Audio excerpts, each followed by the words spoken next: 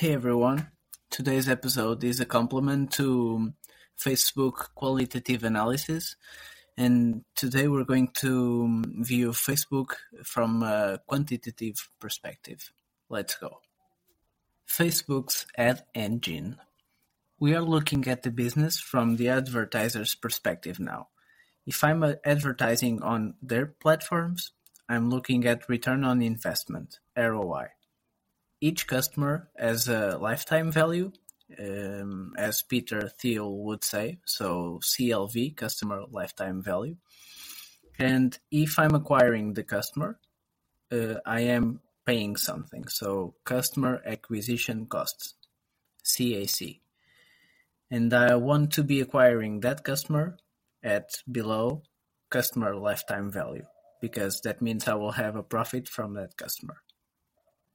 Facebook's bidding engine allows competition to maximize Facebook's profit as a function of advertiser ROI.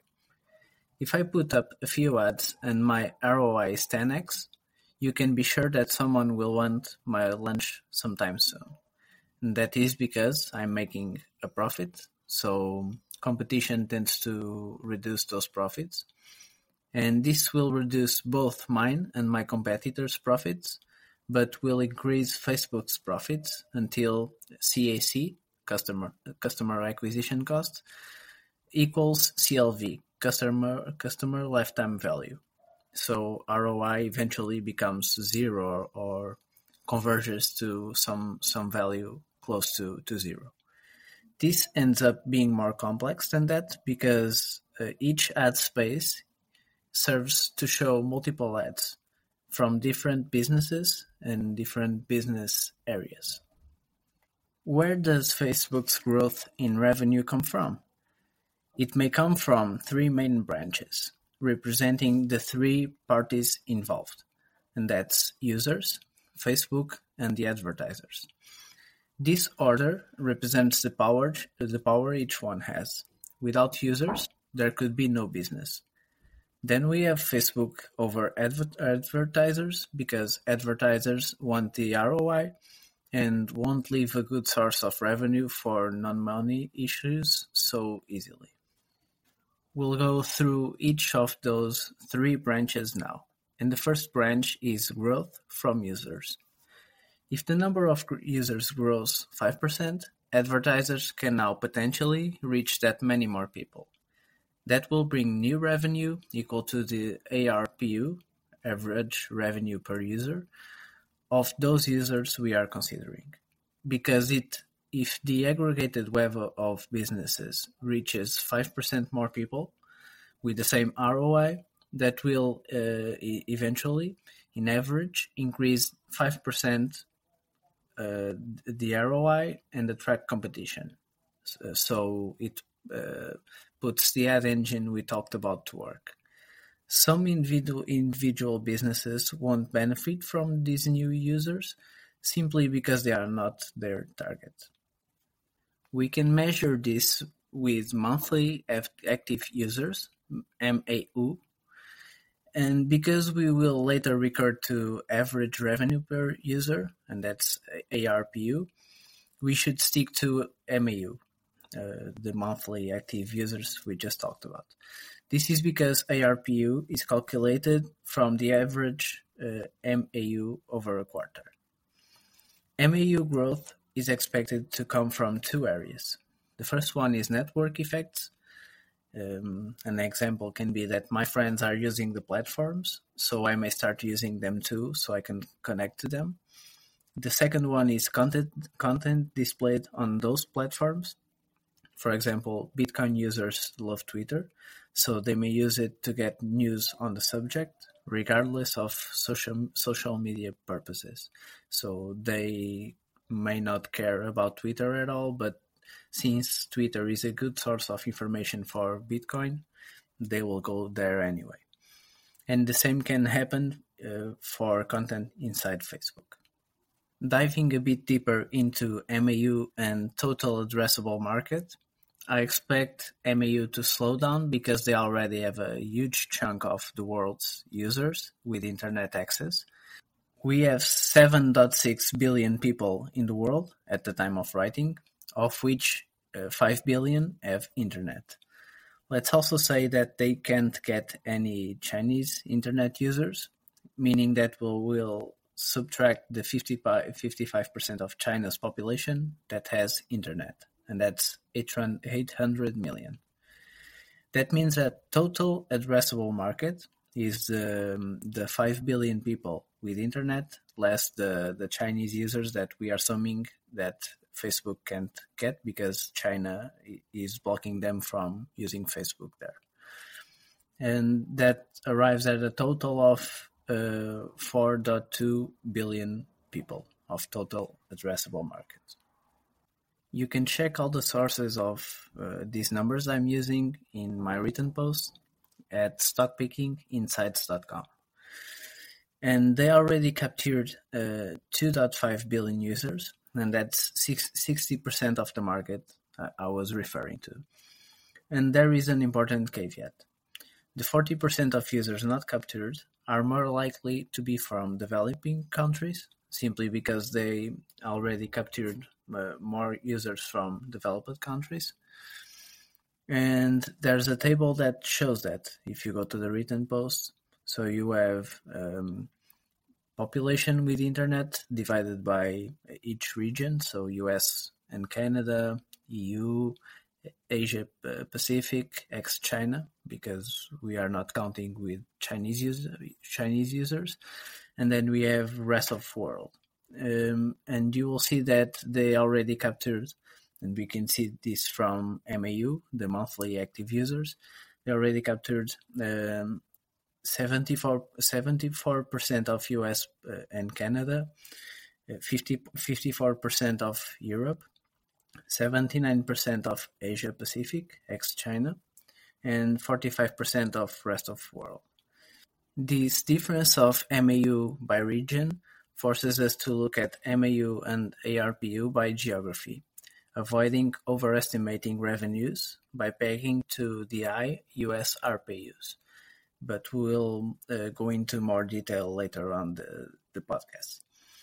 I exclude China again because I don't expect China to unban Facebook anytime soon, even though we know that many Chinese people use it despite this with VPN. And we have one more topic in the first branch, and remember we are talking about the user side, the growth from users. This final note is on inflation and user spending.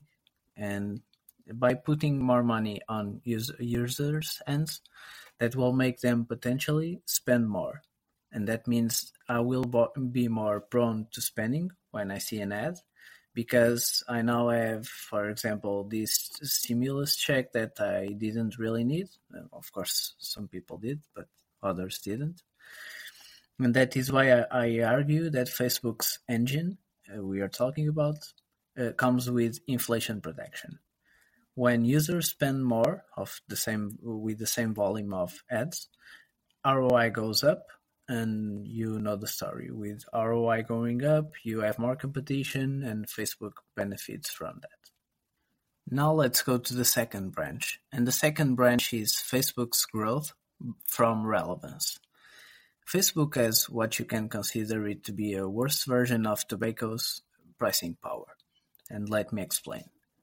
If they do a good job showing the right ads to the right people, everybody is happy. Users become happier because they get something useful, advertisers get ROI, Facebook gets revenue. The same ad can bring a lot of value or no value at all, and you can say the same for revenue. The same ad can bring a lot of revenue or no revenue at all, and the key for that is relevance. If the ad is more relevant to me, the user, I'm more prone to interact with it and fulfill the ad's purpose, and that can be a sale or simply brand awareness. And how can Facebook show me more relevant ads? The answer is user data.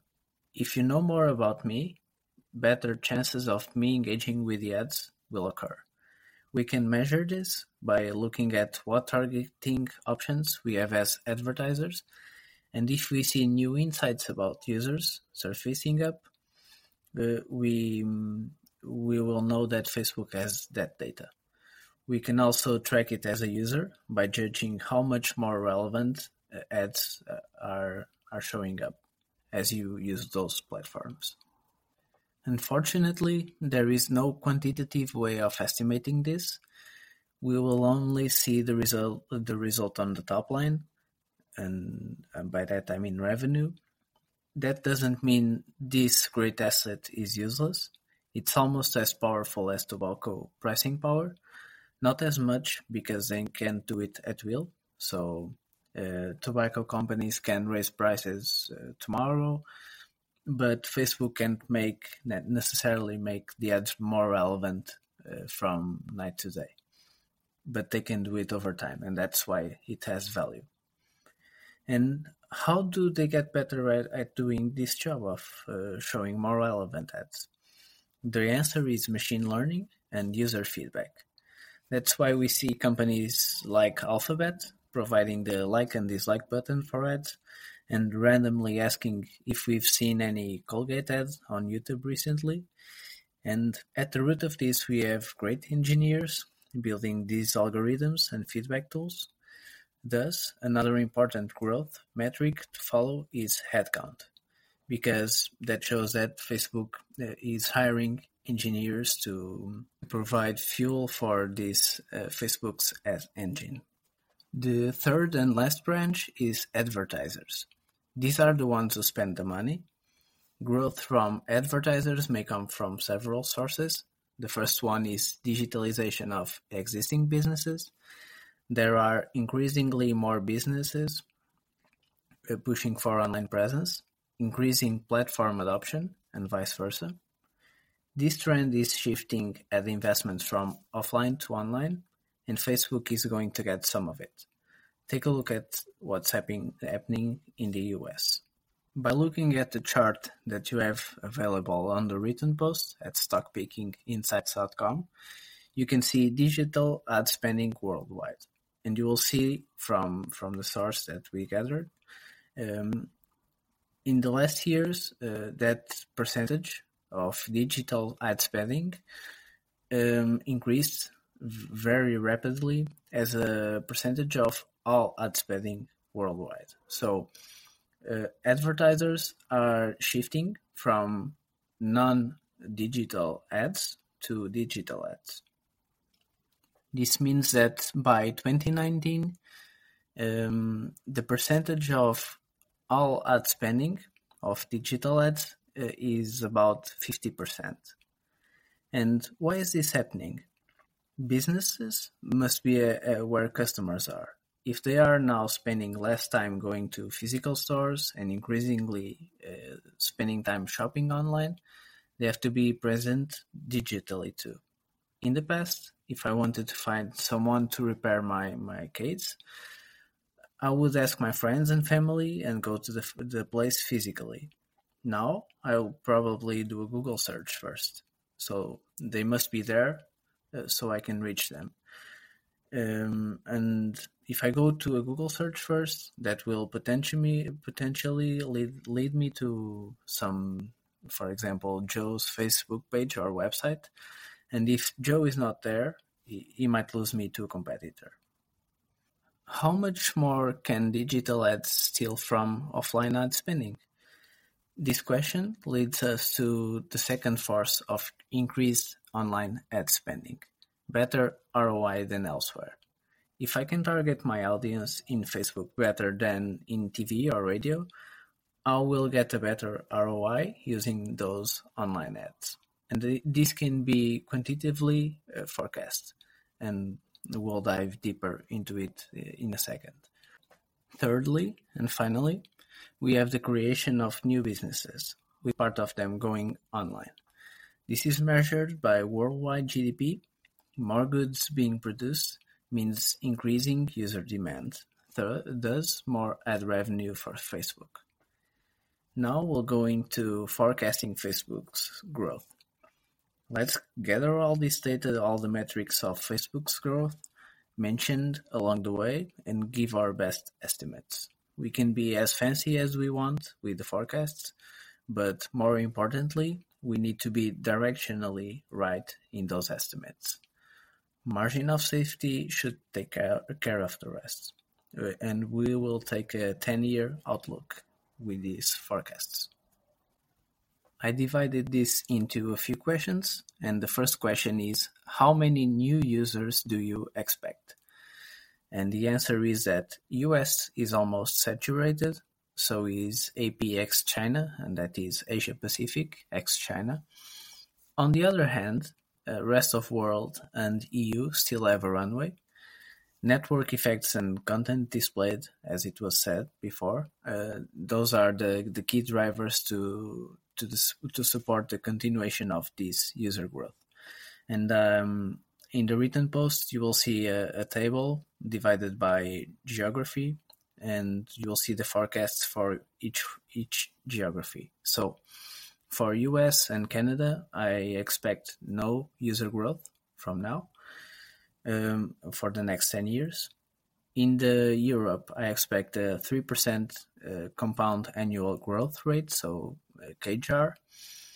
In Asia Pacific, because if you discount China, they already have 79% of all the total addressable market for that region. I also don't expect any further growth there, so 0% for APX China. And for rest of world, I expect a 7% CAGR. And this all summed up gives up to a total of 4% CAGR in the user growth worldwide. With all these considerations, we are looking at 3.5 billion people user market for Facebook, as opposed to the 2.5 billion people user market. And that also means that instead of having captured 59%, so around 60% of worldwide total addressable market, they will have captured 80% of that, roughly. And how do we get this into a dollar figure? We can do this by estimating with the ARPU, so average revenue per user for each region, and coupling that with user growth, we can arrive at the value, estimated value of the revenue that those new users will bring. And if you gather all the regions, that's $26 billion at today's ARPUs. We are not accounting for ARPU growth here because increased ad spending is a consequence of all the factors we are forecasting. The second question is, how much market share will Facebook grab from offline advertisers? First of all, I don't expect Facebook to grab nor lose market share from Google or Amazon, as they all serve their own purpose. There is some overlap of users, but each one of them has a very unique ecosystem. For example, Facebook has social media, Amazon is where people go to buy specifically products, and Google has search engine queries. But I expect Facebook to grab a cut from offline ads because I think that online ads are more effective than offline ads at targeting. And that translates into higher ROI for advertisers, so they will want to go online instead of being offline. If you put up a local radio ad, the best you can expect is to be talking to everyone in a specific region. With online ads, I can talk to, for example, mothers of teenagers that are using iPhones in that same region of the local radio we were talking about. If you check the written post, you will see a table, and in that table you will see historical data about digital ad spending worldwide, and you will see that, as it was said already, in 2019, 50% of all ad spending was online, so the other 50% was offline.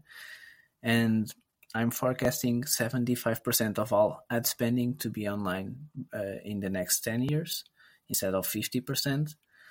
And I also forecast a growth of the ad market overall, offline and online, of 2% each year for the next 10 years, which is not much compared to how much it has grown in the last years. And if you also consider that Facebook will take 20% of all this shift in revenues from offline to online, that means that they will take 55 billion of the 280 billion that will be generated for online advertising companies in the next 10 years. The third question is, what multiple will the business be worth in 10 years? And if you take a look at the biggest online ad players in the industry, and that is mostly Google and Facebook, Amazon and Alibaba are not pure advertising plays. They have been trading at minimums of 20x EV, enterprise value, to net income. So we are talking about EV ratio. And the average is about 25 to 30x. Because I expect top-line growth to decay as Facebook matures, I consider 25x of this EV to net income multiple to be a fair value for a company with these great competitive advantages and cash generation that they have. So that means somewhat lower than today's multiple of 30x. The fourth and last question is, how much does ad relevance contribute to Facebook's growth? There is also the added benefit of ad relevance that is unfortunately not quantitatively measurable, but judging by the growth of ARPU, average revenue per user, and we did this by looking at 3-year periods, rolling 3-year periods, and calculated the CAGR for each rolling period, and that arrives at 12 to 23%. I'd say that they are doing a good job presenting more relevant ads. According to my estimates, 60% of the top-line growth since 2015 comes from the shift from online to online, offline to online ads, and around 20% comes from user growth, monthly active user growth, and that leaves 20% of the growth to ad relevance. There is evidence to keep believing that this growth will continue to exist, because as users keep interacting with Facebook's platforms, Facebook will gather more data about them. And that data is proportional to the time spent on those platforms. That allows for further ad placement optimization. Now the conclusion, and we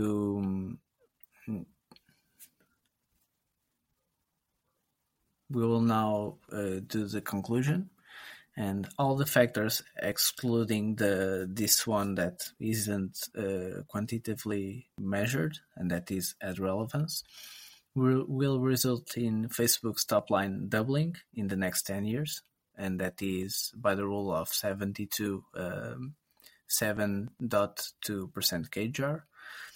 If we assume ad relevance will contribute to 10% of the growth, that becomes an 8% CAGR.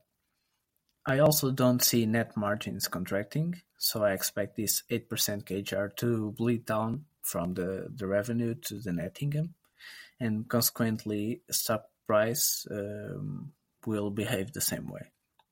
So capital gains will be 8% CAGR too. This growth is net of inflation due to the business model being spending friendly, as explained before. But we also have to take into consideration the contraction of EV to net income multiple, and considering that we'll go to 25 times from the 30 times that it is now, that's minus 2% CAGR over the next 10 years. And that diminishes our expected CAGR from 8% to 5 to 6% at the current price of $320 a share. There is also a ton of talk about AR and VR, and also a lot of investment. And I value that at 0 for now, because it isn't making a lot of money yet, and focus on the core, which is advertising. The same goes for payment revenues, and we will consider to be getting those two for free. That's it, guys. If you like the content, please subscribe. You can do that on the website, and that is on stockpickinginsights.com. And we'll see you next week.